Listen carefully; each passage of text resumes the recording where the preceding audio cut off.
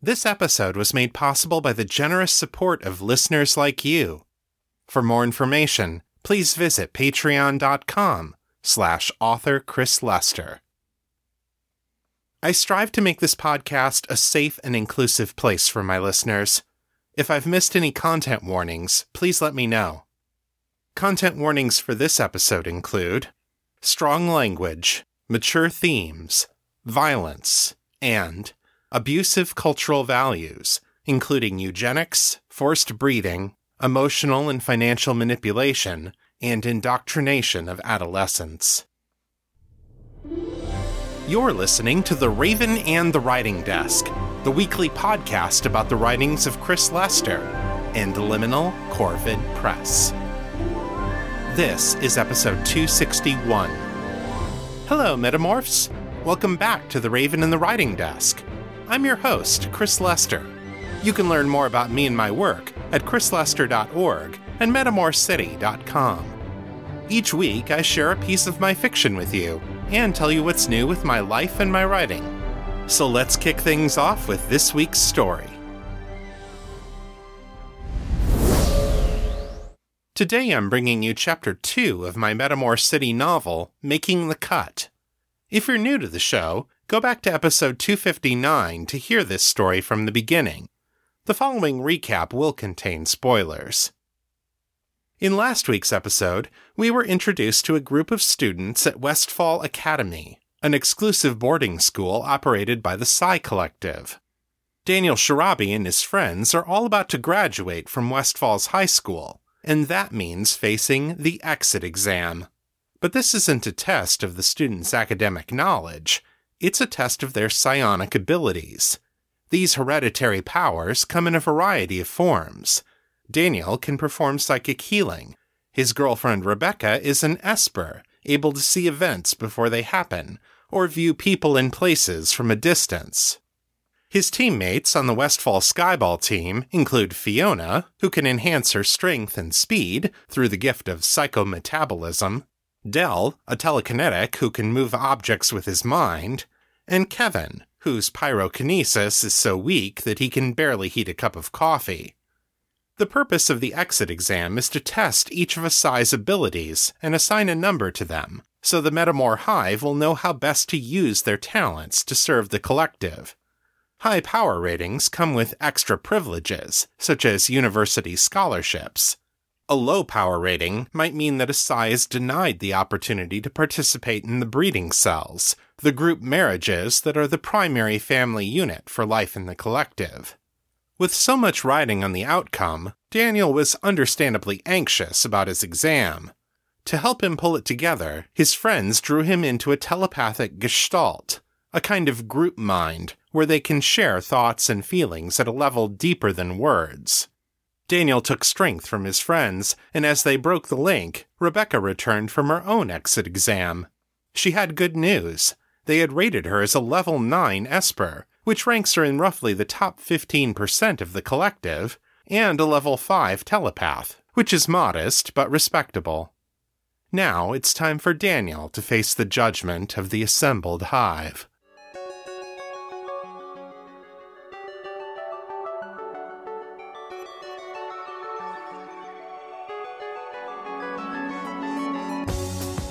Making the Cut, a novel of Metamor City. Written and read by Chris Lester. Chapter 2. The first thing that struck Daniel as he entered the auditorium was how quiet it was. A crowd of 2,000 people usually made a respectable amount of noise, even when they were trying to keep their voices low. But the huge lecture hall was quieter than a classroom full of students taking a history final. Daniel looked up at rows upon rows of adults, all of them sitting eerily still. As Daniel's ears adjusted, he realized that he could hear one sound, a slow, steady murmur of air. The sound ceased for a few seconds, then resumed. A few seconds later, it paused again. Gods, he thought, suddenly understanding the source of the noise. They're all breathing in unison. Daniel had never seen a gestalt this large, or this perfect, in his entire life. Children weren't allowed to attend hive meetings. He stood there staring at them, their faces all calm and detached, and he felt a new understanding for why mundanes called his people spookies. One of the adults, a gray-haired elder dressed in unassuming street clothes, rose and beckoned to Daniel. "Welcome, Daniel Sharabi."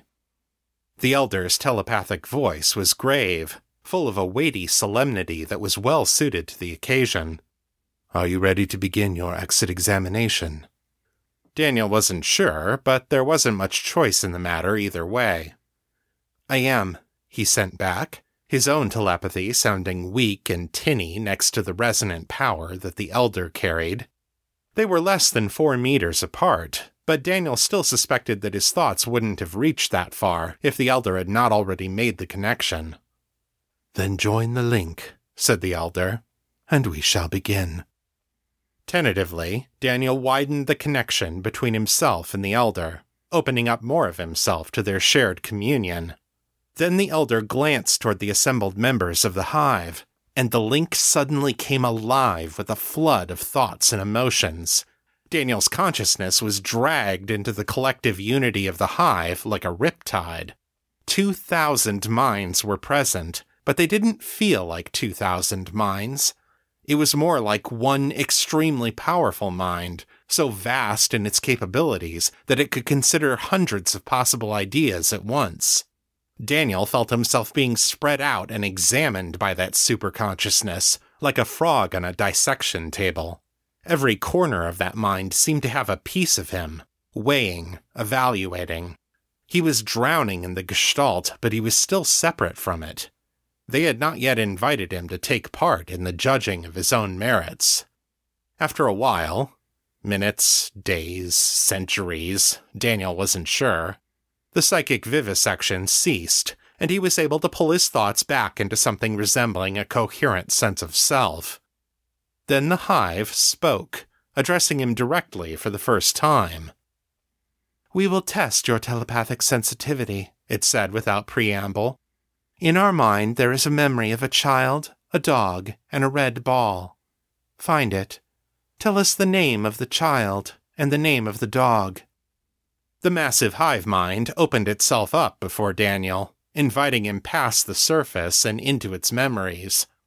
Gathering his will, he projected a line of thought inside. Immediately he was bombarded by images, like 2,000 vid screens all showing different programs. Daniel understood. The hive mind was unified in its overall consciousness, its senses, and its short-term memories, but the long-term memories were still stored within the heads of the individual members, like separate hard disks on a computer network. The hive could call any of them up for consideration at any time, but for an outsider, trying to locate one specific memory was like looking for a needle in a haystack. Daniel dipped into 3 minds in a row, and rifled through them for any sign of a child, a dog, and a red ball. Nothing. This was going to take forever, he thought. This couldn't be the way they wanted him to do this. He paused, considering. The gestalt with his fellow students was fresh in his mind, and he suddenly recalled a time when Sasha had been given a pop quiz by one of their history teachers. She hadn't known the answer, and had needed to respond quickly, so she sent out mental connections to a dozen other students at once, looking for one who knew the right answer, and had been holding it in the forefront of his or her mind since the moment the teacher asked the question. A telepath's mind wasn't like a computer with one central processing unit. It could handle multiple lines of investigation at once. In theory, anyway. Daniel had never tried to send his mind in more than one direction at once, since he normally needed skin contact to initiate a link. In this case, though, the link was already firmly established, so Daniel closed his eyes and pushed, trying to send out his thoughts in as many directions as possible. The strain was incredible. Daniel could feel a dull throbbing behind his eyes, and his body trembled with the effort of dividing his consciousness. He managed to summon 5 separate lines of thought, and held all of them in place for a few seconds before 2 of them collapsed. Frustrated, he poured his efforts into the remaining 3. If he stopped and tried to re-establish all 5, he might not manage any of them again. It seemed like an eternity, but at last one of his tendrils of thought touched on the memory of a young girl throwing a red ball. The dog, an Arabarb husky, raced after the ball with relentless purpose, snatching it on the run and circling back to bring it to the girl. Daniel immersed himself in the memory, letting it become his own, then pulled back his lines of thought, taking a copy of the memory with him. He felt his whole body relax as he returned to himself, the feeling of strain slowly subsiding. "Harriet," he said, panting. His mind was so exhausted that he had to speak aloud to even form the thoughts clearly enough to send them. "The girl's name was Harriet, and the dog was Ghost." "Correct," the Hive said. It did not sound impressed, and Daniel wondered how much worse he'd done than the other students who had been given this test. The Hive paused, apparently considering something. "You are tired," it said, sounding unexpectedly sympathetic. "You may rest before we continue with your examination. Take as much time as you need, and tell us when you are ready." "Thank you," Daniel said. Opening his eyes, he saw a chair slide out from the side of the room and position itself next to him. He collapsed into it and rested his head in his hands. This was probably another test, he thought. It would let them see how much it took out of him to use his powers, and how quickly he would recover. Knowing that he was probably still on the clock, Daniel only let himself rest for 5 minutes before standing to face the Hive again. He wasn't at 100% again yet. Hells, he might not be for days, but he felt well enough to go on. "All right," he said, once again projecting the words with thought alone. "What's next?" In the middle of one of the upper rows, a woman in her mid-20s rose from her seat and walked down to the front of the room. Daniel only saw her 2 or 3 times a year, but he knew her immediately. His half-sister, Stacy. Her glossy black hair and mocha-brown skin were reflections of his own, though her eyes were russet brown instead of bright blue like his. She smiled at him, but her eyes were distant. She was still part of the Hive. "Your other psionic talent is the gift of healing," the Hive said. "One of us has offered herself to be the object of your examination." "Object?" Daniel asked, frowning. In answer, Stacy turned her palms forward and stretched out her arms, holding them nearly perpendicular to the floor. There was a whisper of wind and a flash of light off metal, and then the veins of Stacy's arms opened up in a pair of incisions about 10 centimeters long. Blood seeped forth and bathed her hands, running to the floor in 2 thin streams. Stacy did not cry out, or even move a muscle. "Holy shit!" Daniel gasped. There was no time to hesitate. He loosened his tie, fingers fumbling with the knot, then finally pulled it free. Rushing to his sister's side, he wrapped the tie around her right elbow and knotted it tight to make a tourniquet. Hurrying to her other side, he pulled off his belt and cinched it around her left arm. He couldn't tie the belt in a knot, so he held it tight around the arm with his left hand, while he placed his right hand over the long, straight incision. He focused his will and clearly pictured what he wanted in his mind, imagining the vein pulling itself back together and the skin closing back up like a zipper. His hand glowed with a soft white light, and he ran it slowly over the injury, watching as the wound closed. Once the left arm was healed, he let go of the belt and went back to her right arm. It was harder the second time, and by the time the skin knitted itself together again, he was covered in sweat and gasping for breath. "Thank you, Danny," Stacy said. She had separated from the hive mind and was looking somewhat relieved. Her beautiful coffee-brown skin had turned a sickly gray from the blood loss. She slowly walked over to a chair in the front row and eased herself into it, as towels and a basin of water floated up to land in front of her. "Don't worry, I'll be all right." "All right?" Daniel asked, astonished and outraged. He turned to the rest of the hive, who still sat unmoving in their perfectly orderly rows. "Are you fucking crazy?" he demanded. "What in the ninth are you thinking? You think you can just do that to my sister and I'm supposed to accept it?" "She volunteered for this test," the hive said. "Every psychic healer's powers must be tested to the fullest before we can know their limits. Conducting the examination with a loved one encourages the subject to give his or her very best efforts to the test." "She could have died, you lunatics!" "There are 297 other psychic healers in this room," the hive said mildly. 249 of them have talents stronger than yours. Stacy Shirabi was in no danger. "But, Danny..." Stacy's voice was firm, and his eyes met hers immediately. She was looking at him with an expression that was both angry and disappointed. "Respect your elders," she said gravely. Daniel lowered his head, ashamed. Stacy was right. Their own parents were somewhere in that assembly, and Daniel would never have dreamed of speaking to them so harshly. As much as he was disgusted and horrified by the gruesome nature of the test, he had to admit it had served its purpose. And, now that he thought about it, how the hell else were you supposed to test a psychic healing talent than with an injury? It wasn't as if they could move the entire hive into the local emergency room. He sighed. "I'm sorry," he said, and meant it. "Please forgive my rudeness."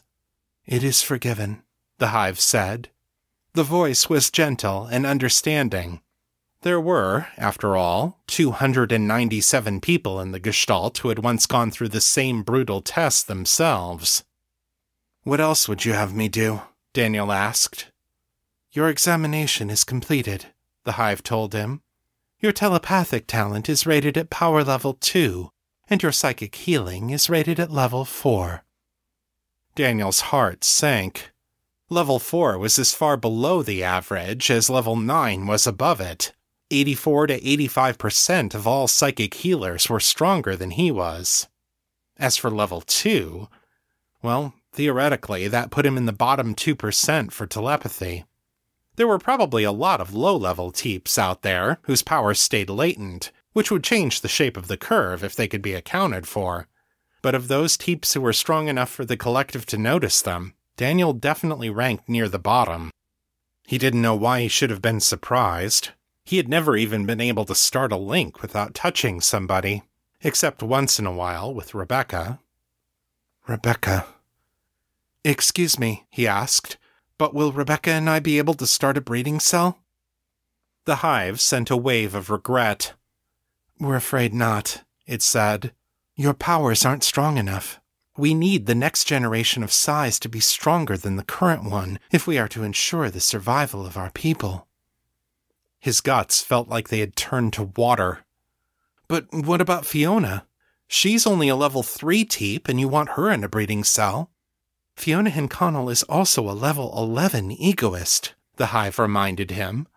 "But even if she were not, she would still be a woman of childbearing age, and would thus be essential.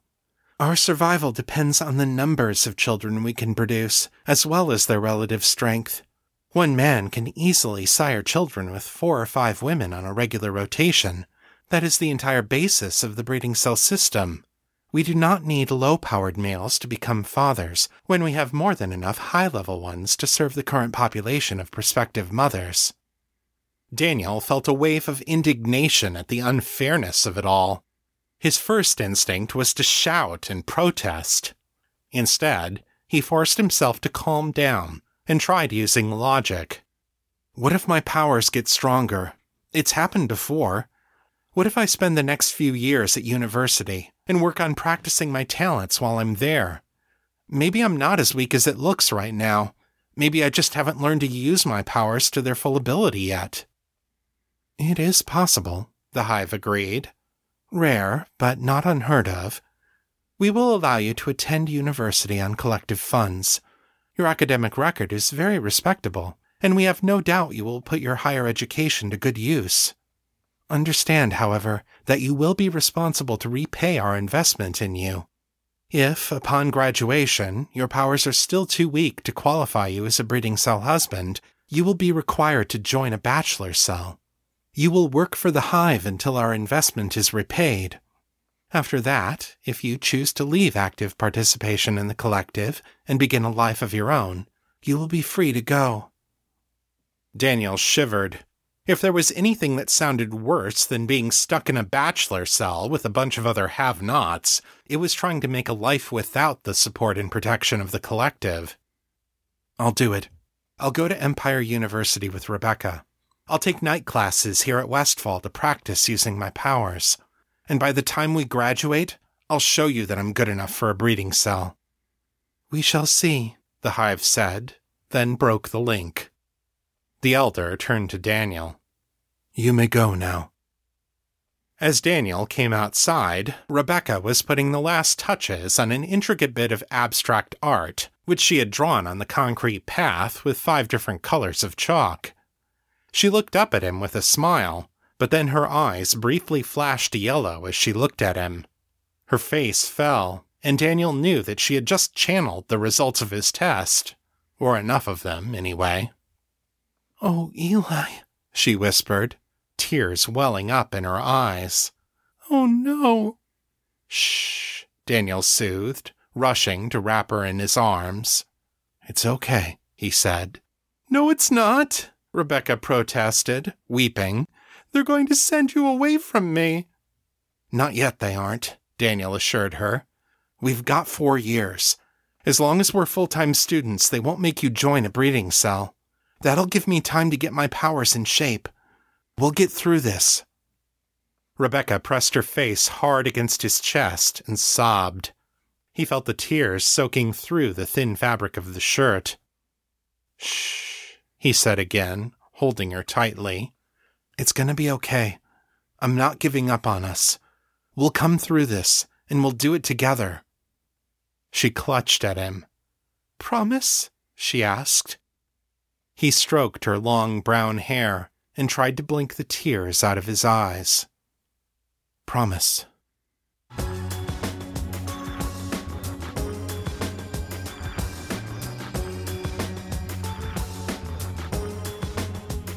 And that's the end of Chapter 2. Come back next time when we jump ahead 5 years and see what has become of Daniel and his friends. Shannon Hale said, "I'm writing a first draft and reminding myself that I'm simply shoveling sand into a box so that later I can build castles." So, let's see how much sand I've been able to move this week. Here's your weekly writing report.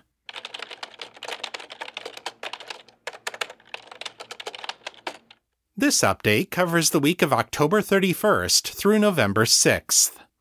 I wrote 5,487 words this week, over the course of 8.5 hours, for an average writing speed of 665 words per hour.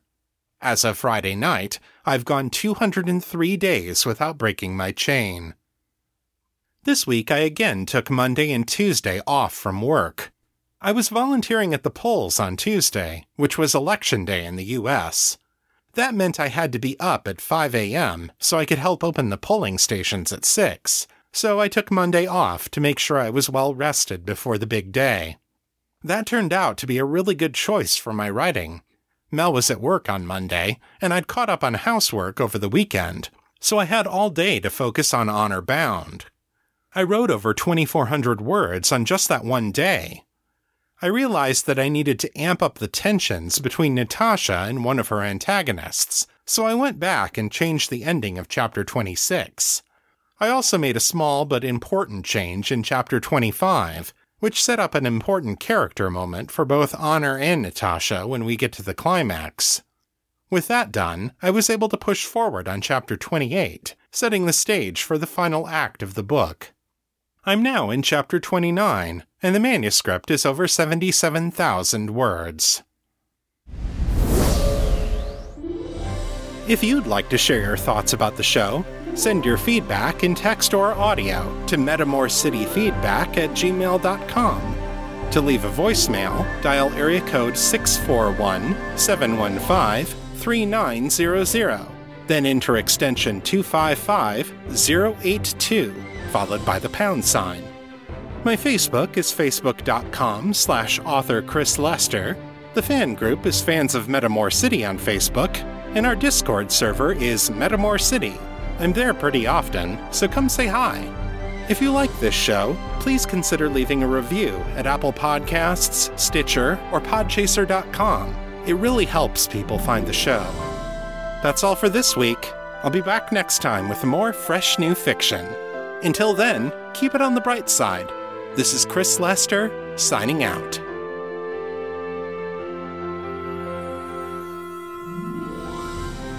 The contents of this podcast are copyright 2021 by Chris Lester and Liminal Corvid Press. The show is released under a Creative Commons, Attribution, Non-Commercial, No Derivatives license. So don't change it, don't sell it, but feel free to share it all you like. For more information about this license, please visit creativecommons.org.